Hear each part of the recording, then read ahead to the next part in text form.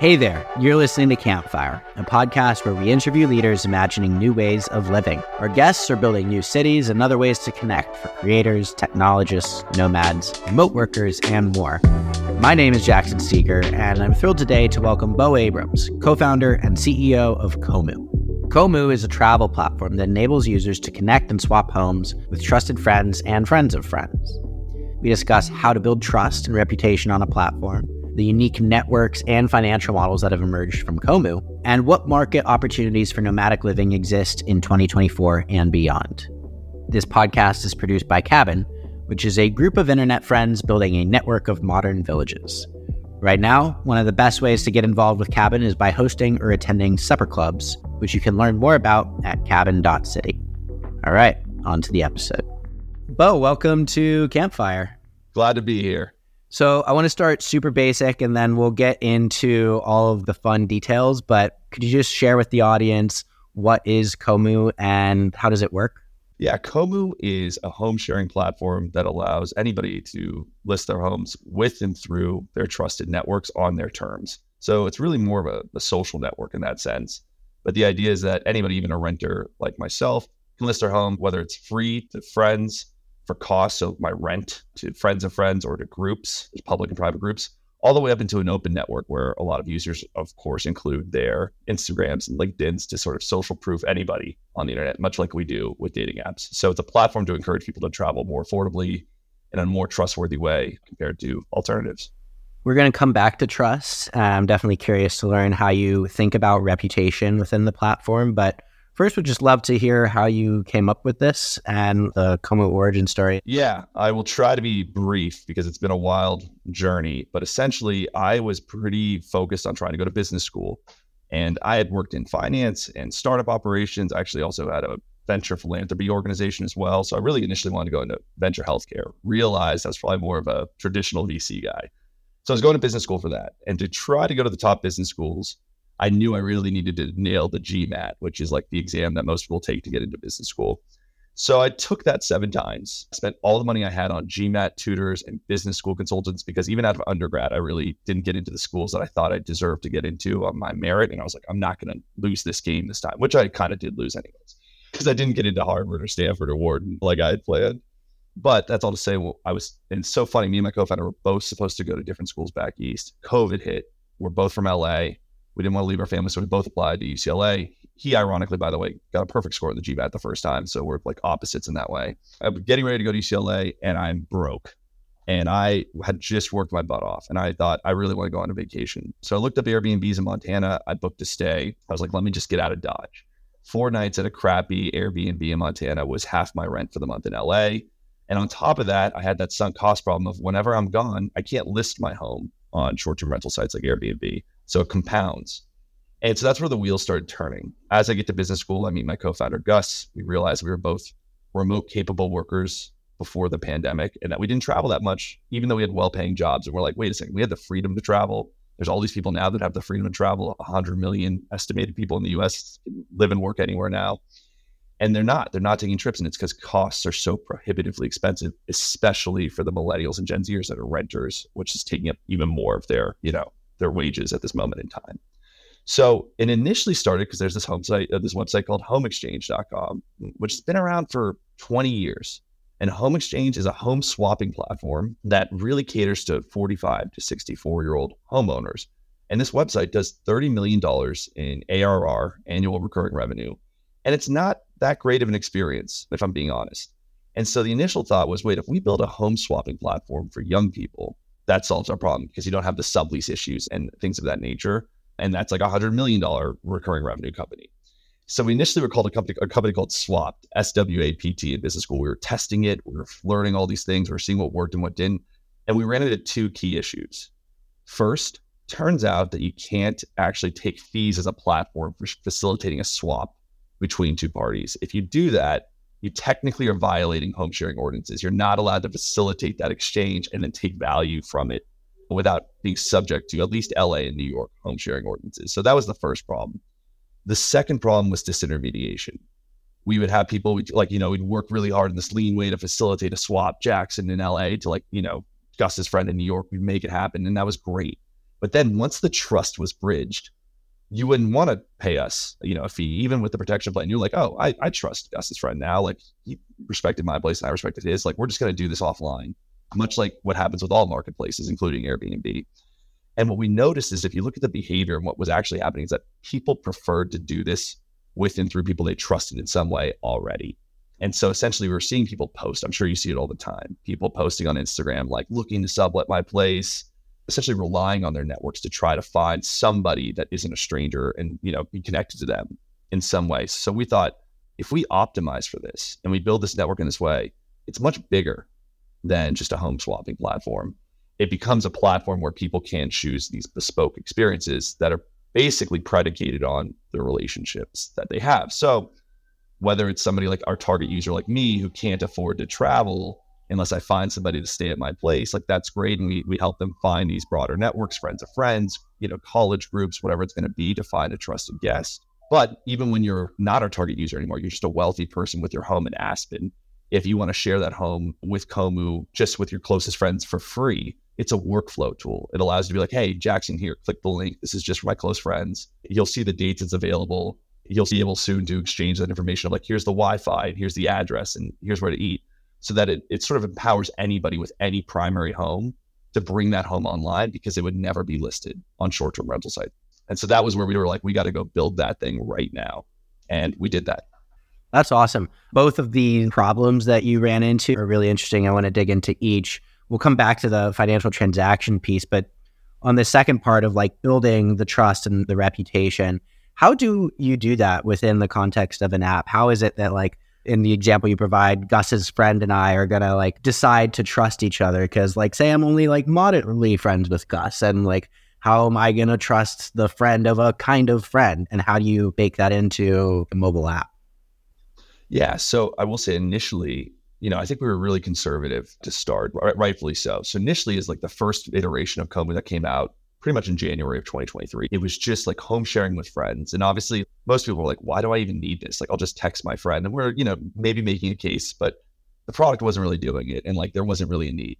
We knew that hosts wanted to get to friends of friends because they felt more comfortable monetizing. And the core problem was that these are hosts like me that cannot monetize elsewhere, or they're turning to Facebook groups or WhatsApp or Instagram.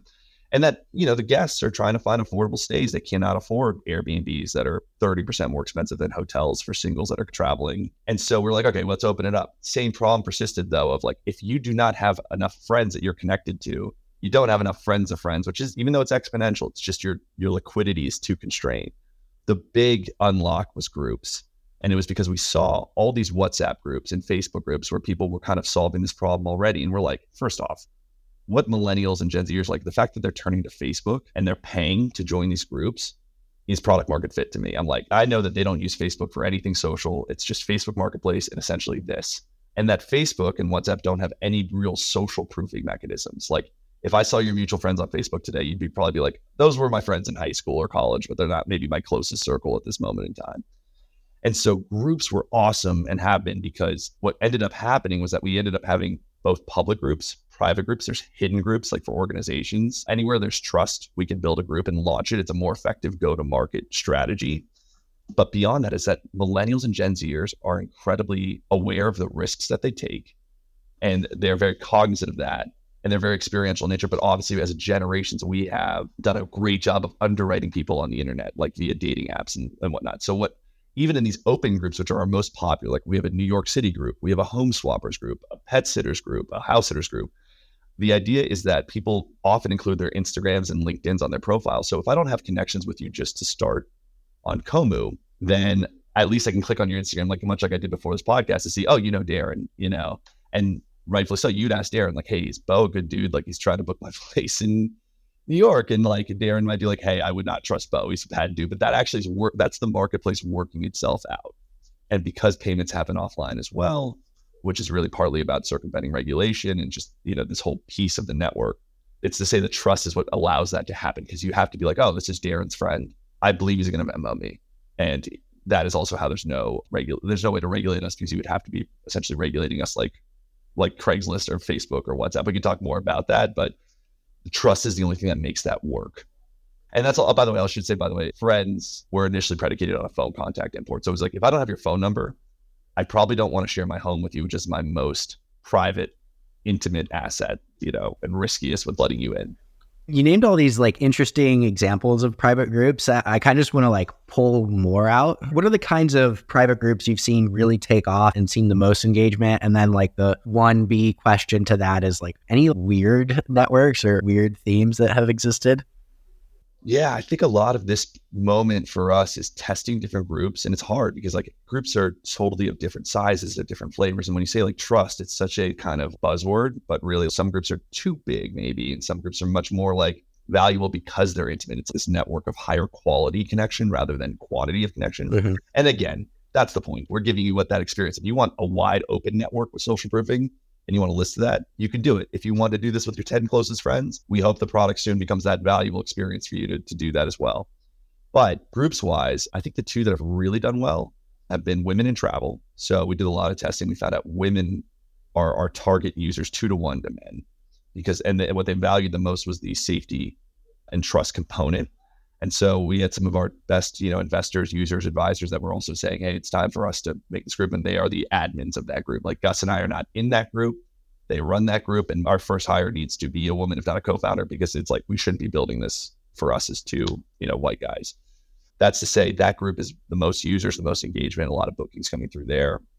The home swappers group is getting a lot of traction as well. So people do want to, swap homes in that sense. And like, it's a natural other way of leveraging your home. And then, the LGBTQ plus group we just launched is starting to get some momentum as well, too. And then YC, we're getting ready for YC founders and alum to try to really push that a little bit harder. So again, we're testing a lot of different strategies here. Yeah, I love that. This isn't a question so much as amusing, but there's a previous episode we did on the show called The Co-Creation Castle, which was about this month during COVID that myself and 34 other friends, we all lived in this like 2-house compound pre-vaccine. We had all our groceries delivered. It was like a very epic, weird time in our life. And everyone who was there because they had this like co-creating mentality, and we were all musical or creative in some way and just making stuff together. And now, the world has opened up, of course, and all of those 35 people have gone back to where they live. I still live with 3 of them. And there's one guy who now lives in Waikiki in Hawaii. And before we press record, you and I are talking about surfing, and he and I will swap places all the time so that he can come and stay with his friends as well, the ones that I live with, and like catch up with them. But I can like go and stay in Honolulu for free, and like I'm still in that beginner surfing phase, and Waikiki's a great place to do it, and it's at no cost to us. But it only works when we're both able to do that swap. And if we could bring in our friend from New York and our friend from Miami and really start like linking up everybody, I just see the potential. And when we first got connected, that was where my mind went. And I'm just really excited by the idea. But I'm also curious, I want Kommu to last, for many years so that I can use it for many years. And originally, when I saw that the financial transactions weren't in the app, I assumed it was like a Airbnb regulation reason, which I'll come back to. But I'm just curious, most broadly, like what's the eventual financial model for Kommu? Yeah, no, I definitely never thought I'd be a founder necessarily per se, let alone a consumer social founder. But the core sort of model that we're going after that we actually are planning on launching soon is as you get to these wider networks. And so eventually we will probably charge for getting access to second degree and third degree and to these certain groups. What we're targeting is an annual subscription model. And it probably would be around $200 a year, with the idea being that like if you just do one trip on Kommu as a host or a guest, you're making that money back and saving theoretically tens of thousands of dollars if you use this multiple times, throughout the years. With that wider experience, it becomes the services that we can provide to essentially become more of an intermediary. So obviously you trust your friends, you maybe need us in that capacity. Hopefully in time we make that case. But then let's say you want to talk about, second degree or plus, that's where the ID verification comes in, the home verification, the protection plan, being able to regulate that group and remove any nefarious actors and put you up at a hotel should something bad arise. So we're essentially saying, oh, you're buying into this trusted network that's wider, but we're going to give you all that value back and more. And we're going to show you even, again, further ways that you are connected. There's a Patreon-like model that we are experimenting with. It's sort of with that women in travel group of like, maybe there are these community creators and builders that could just run their own groups, and we're the platform to do that. And we let them charge whatever they want to charge, but we take a fee.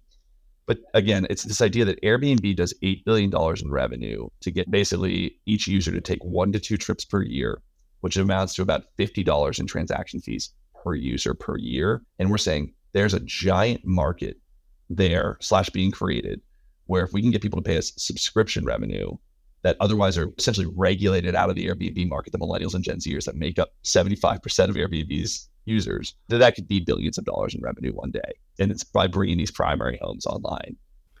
That's awesome. There's all these comparisons to social networks, and it is, a network business that you're building. And so as you grow, I'm curious how you think about the metrics that matter to you and what your North Star is. Because with their traditional, I know Facebook, they cared about their daily active users, their monthly active users in their early growth days. And with the Airbnb, they're probably concerned with marketplace metrics, like how many hosts do we have and how many people do we have renting homes. So curious just what your North Star is as you think about growth right now.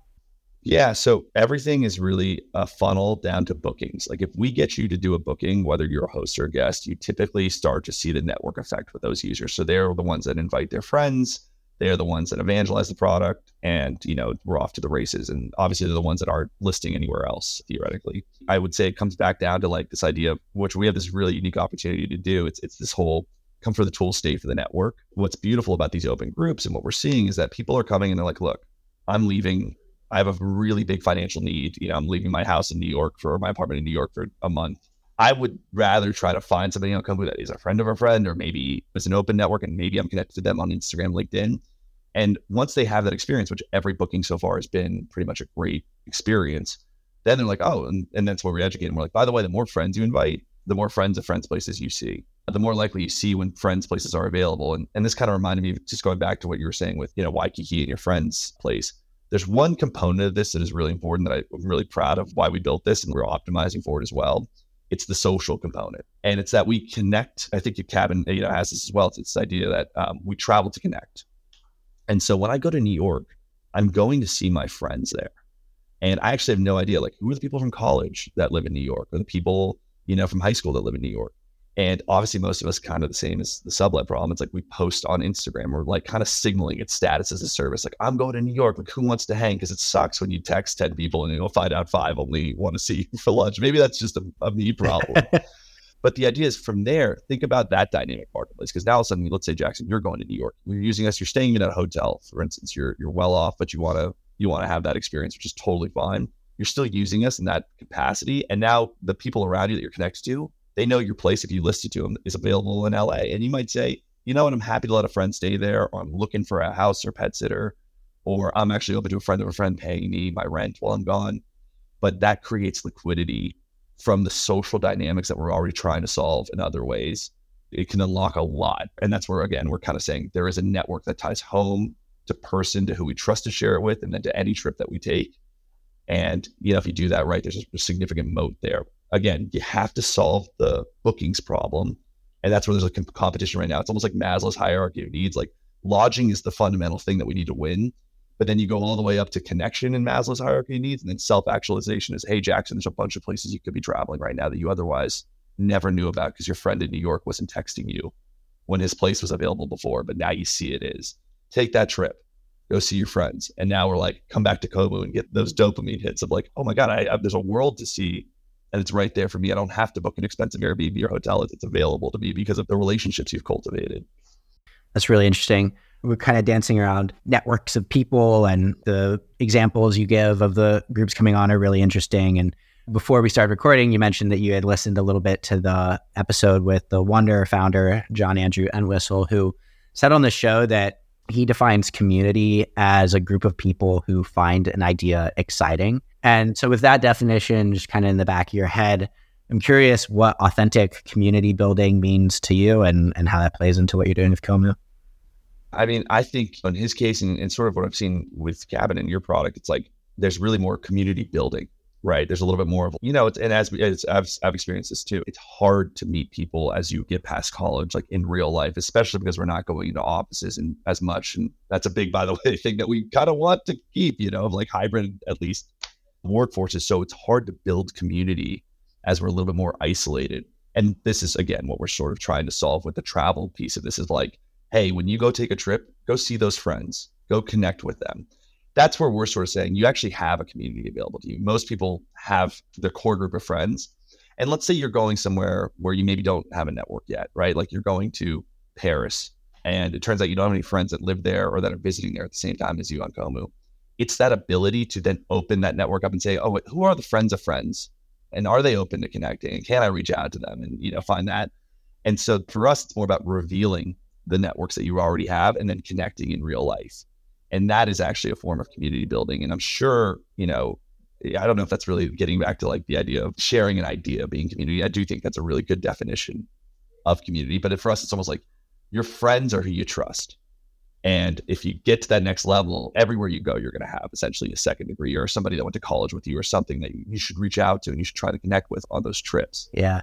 A few jobs ago, I worked at this company called On Deck, and one of my colleagues, she said that community has three crucial signals, those being rituals, badges, and co-creation. And so I can already see with what we've talked about, like Kommu playing into each of those. I want to return to something you said earlier, which is the financial transactions and bringing those off app. And originally, I had been guessing that the reason that was the thing, like I said, is because there are certain regulations in New York that is affecting Airbnb, but it sounds like that's not the case. I am still curious though, like, can you explain just first for the audience, what are the regulations that went into effect last September that affect Airbnbs in New York specifically?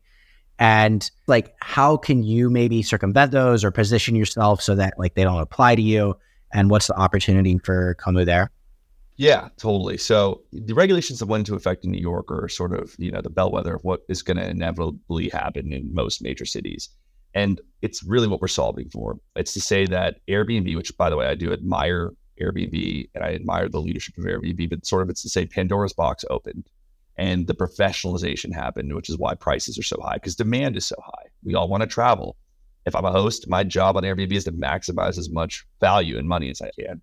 And so what ended up happening, and I feel like Airbnb definitely took the beating for this when really there's other problems with housing in these major cities, but it's that all these people started buying second and third homes, listing them on Airbnb, taking supply off the market and causing massive housing inflation, gentrification, all these other second order effects of that greed that caused problems. So these ordinances, we actually agree with them totally. The whipsaw of that is that the people that have a financial need or that need to monetize their homes in some ways, those cash-strapped millennials and Gen Zers, get left out to dry. And they want to take way more trips. They want to be able to go see the world. They're experiential and they can't. They just can't afford to. And so as a network, that was really where we went. And like we won the largest business plan and pitch competition at UCLA digging into this when we were a home swapping platform. And I'll get more into like the regulations, how that applies to, with it, especially New York.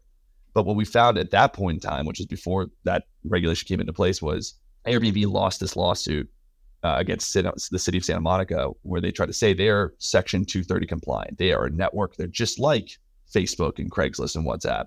And the city of Santa Monica was like, no, you're taking a fee. And by taking a fee, you're causing those transactional second order effects. You should be paying taxes on that like hotels are. It's that you're not a network. You're not Facebook or Craigslist or WhatsApp. Section 230 basically says, as a platform, you're not responsible for user-generated content unless it violates a federal law. So you can't sell drugs on networks, even though it does happen apparently all the time on iMessage and WhatsApp. So I'm curious there. And so we thought, wait a second, all this behavior is happening ad nauseum on Facebook, on WhatsApp. Like we can quantify it. It's millions of homes being listed all like over the span of months on those platforms. If we just become optimized as a social network for that, for home sharing, there's a huge opportunity there. And then obviously the idea being that like we show you the ways that you're connected, we build more of those social mechanisms, and you're going to have that 10x effect of finding homes in your network and finding people that you trust to list to. So that's really how we circumvent regulation. By not taking the transaction fee, it's first that you have to trust that person to pay you theoretically on Venmo or PayPal or whatever it's going to be. It's also being blind to if a transaction is taking place. So currently, I list my place for $70 a night.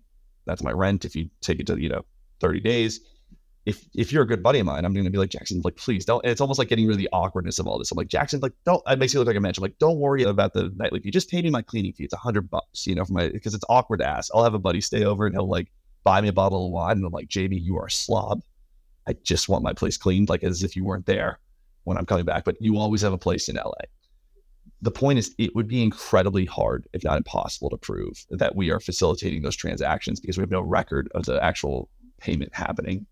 That being said, our users want us to turn that on in some way or another, because you book my place and you're like, what do I do next, Bo? Like, we're kind of like, oh, we're just a social network, hands up. So we want to work with regulators and say, look, it's incredibly expensive to live in these cities right now. And we don't have the same effect of home sharing ordinances. We will share the data with the landlords. We'll share the data with, you, but we will even use data to make sure Jackson's listing his place for cost, if anything. And in that sense, you're empowering renters, and he can now monetize his home, and he can afford maybe even to pay that rent that he otherwise was maybe not, trying to save money on to earmark for Airbnbs and hotels. And it doesn't have the same effect. It doesn't cause the inflation and the gentrification that these short-term rental platforms causes. And social pressure keeps people nobody wants to be the jerk that rips off the friend of a friend. It's like, it really is a cap. It's a form of, keeping prices lower. So that's how we plan on working with regulators and staying ahead of the curve, is to say, like, we are a network, so we're not like these other platforms. And if we did take payment, like an escrow model is one that we're thinking about, even, trying to facilitate on the platform. It will always be that we keep prices at cost, at whatever the rent is or the mortgages or whatever it's going to be. And that's how we circumvent those regulations. Yeah, I would love to see the Homeswap model take off and work and not be subject to these. Like, even now, just to prove Bo's point for the audience while we speak, I went on Airbnb, and we're recording this on, what's today, December 29th. And this Sunday is New Year's. And so I'm like, all right, so say if I wanted to go up to Manhattan and watch the ball drop, which I don't actually recommend to anyone, but say I, for some deranged reason, wanted to do that, to get one guest staying in Airbnb in Manhattan for one night, the cheapest place I see is $349, which is just totally cost prohibitive. But I imagine there's a ton of friends I have in New York who wouldn't be caught dead in Manhattan on New Year's Eve and would maybe like to come out to my spot in LA. And like, we should be able to swap and have that not be some cost prohibitive things. Well, and that's the other thing too. Like, you could also just find that their places are available, like they might be for free or they might be for cost. And then you might find somebody to take your place in LA, kind of like you alluded to, the dynamic marketplace. And that's the network effect of, like, the more people you connect with on Kommu that you want to do this with, the more likely you're going to find that solution via the network. Love that. And I love that solution. And so as we approach close, I want to step back from just like the specific solution that you're taking and sort of return to the reflections that you and Gus were having in business school, thinking about what you wanted to start in light of your experience as a nomad. I too have heard this $100 million nomads in the US alone. And there's some estimates that predict 1 billion digital nomads globally by 2035, which is crazy. And so obviously Kommu is an opportunity to serve this growing category, but like, what are some other ways that you might see the market creating options for semi-nomadic or full nomadic living? And I say this as someone who like hasn't signed a 12-month lease in like 4 years and still haven't really seen like that many options accommodating me. I will say, I don't think Gus and I see ourselves as digital nomads in that sense. And I feel like the digital nomad community really is the person that isn't signing a lease. They're sort of month to month going to all these new cities, building communities hard, but they do it and they really live that life. And I didn't travel that much growing up, which is sort of part of why I started Kommu. Was like, I feel like people should have a right to travel. And I feel like it's really important that people do and go connect with people and see the world. So that's what we care about, is connecting people in that way. I see myself as semi-nomadic. And so the idea is like, look, I do want to travel. I want to afford to, but like, I love having a home to go back to. That's my like safe haven. And I want to leverage it, in the right way with the people I trust to afford that. And so far, it's been amazing. Like, when I was in New York, we were in an accelerator. I was paying $100 a night flat for a friend of a friend's place in New York. And a friend of a friend on Kommu was paying my place for $70 a night. And so it was like net $30 a night to live in New York City. It was amazing. But that's all to say, like, the semi-nomadic is almost different than the digital nomad, but really all of us, if you look at that, that's a giant amount of the population fits into those two categories of like either full digital nomad or semi-nomadic. They're traveling more than ever before. I love that Wanders and, the Avant Stays and all these other companies in the world exist in this sort of unbundling the group stay and cap, and like this idea of like, how do you stay more affordably or in a better experience with groups? Because that's one great way to travel. We're on the other side with some competitors sort of unbundling the single or couple staying somewhere, right? The 1-bedroom apartment, the studio, maybe the 2-bedroom. And also we allow you to just share your second room, with your friends and do that more efficiently. That's all to say, I think we're seeing urban living go through a massive transition. That's why you saw so many people also go to like, Montana and all these other cities that were just not as popular, I think, before for young people. It's that we all want to have experiences and we all want to travel and want to, meet new people and see the world. And so I think there's so many models evolving here that I'm really excited about. And it's a massive, massive market, like from an investment perspective, like you're talking about the short-term rental space being a $3 trillion market that's growing.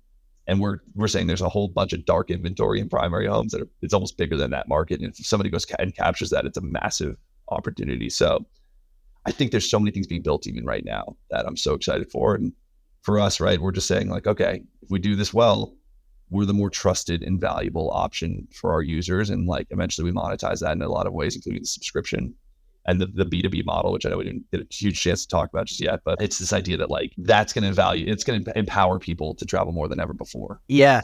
Well, I agree with everything. And yeah, let's talk about the B2B and B2B2C opportunity as well. Like how does that work in the context of Kommu? So I will say this is actually where like I feel really proud of us as founders. So just for context, we graduated in June of 2022. Some of our competitors had raised seed rounds, like was in a little bit more of like, I would say the frothier market. And we're thinking like, and I worked at VC, I'm thinking like, oh, this is going to be a breeze. And I started trying to fundraise and it's like, nobody's fundraising right now. Like you're coming out of business school, like you've got debt and all sorts of things. And so started talking to a lot of founders that were Series A founders, just trying to get advice. And they were like, Bo, try being a Series A founder right now. It's awful. Like we're trying to cut all these expenses. Like we don't know what we're going to do. And we came up with this model where essentially we would work with these companies. I'm not going to name the companies that we have pilot agreements with, but they're pretty awesome. And we help them save a significant amount of money on travel expenses and entertainment expenses. And the idea is you go tell their employees, you say, hey, if you stay with a friend in New York, spare bedroom or an open place instead of at a hotel or Airbnb for this business trip, we will pay your friend like $100 a night flat, from the company as a gift for hosting you. And so as an employee, it doesn't really work, in my opinion, for like big consulting firms and investment banks. Obviously, you're going to go get the points. You're going to stay at the hotel. We get it. But when you're at a Series A company and you have equity and you know that they're cutting costs and you're trying to be like, for lack of a better term, a company man, to go text your friend and be like, hey, if I booked your place on Kommu, if it's available, like my company will put passive income into your pocket for something you would have let me do otherwise, which is stay at your place. So that model, it turns CAC into revenue, into growth for us. And like that was because things didn't work out like we wanted. We didn't close the money that we needed. That scrappiness came because we talked to founders and sought advice. And so we're really excited about that because even if we don't become the $100 billion company that competes head to head with Airbnb, we think that's $1 billion company for a lot of reasons. And so like it de-risked us a lot. That's really exciting. That's a really smart. Oh, and we could take revenue, by the way, on that model as well. So we could take like 5% of whatever's dispersed to hosts. And so it's that was like where we're like, oh, like looking at any of the investors that passed on us or whatever, we're like, gotcha. You better tell your portfolio companies about us because we're going to save them a lot of money. I love that. I love the creativity and the hustle, and really appreciate you coming on the show, Bo. I can't wait to use Kommu some more. And where would you like our audience to go? Where should we send them? Yeah, I mean, please feel free to download Kommu in the iOS App Store. It's completely free right now. We are just, at that point where we're really starting to scale and see that growth that we were looking for. So feel free to download there. We have a wait list for Android. We're working as fast as we can to get the Android version out. And then, feel free to ping me on there. Like if you have any questions, like we're really instilling that hand-to-hand kind of community building mode where like, if you have a trip you want to take, if there's something in the product that you don't like, we are building this with our community. So just feel free to message me on Kommu. I list my place to everyone on Kommu. So you'll see that. You'll see go just hover over to LA and you'll find me. And I would love to chat. So I appreciate you having me on the show today. Yeah, thanks for coming. I'll catch you next time I'm in LA. We can hoop. Yeah, we're just surfing 3 to 5 foot tops, Jackson. Okay, we're not going anywhere above 5 feet like I'm seeing right now in Porto.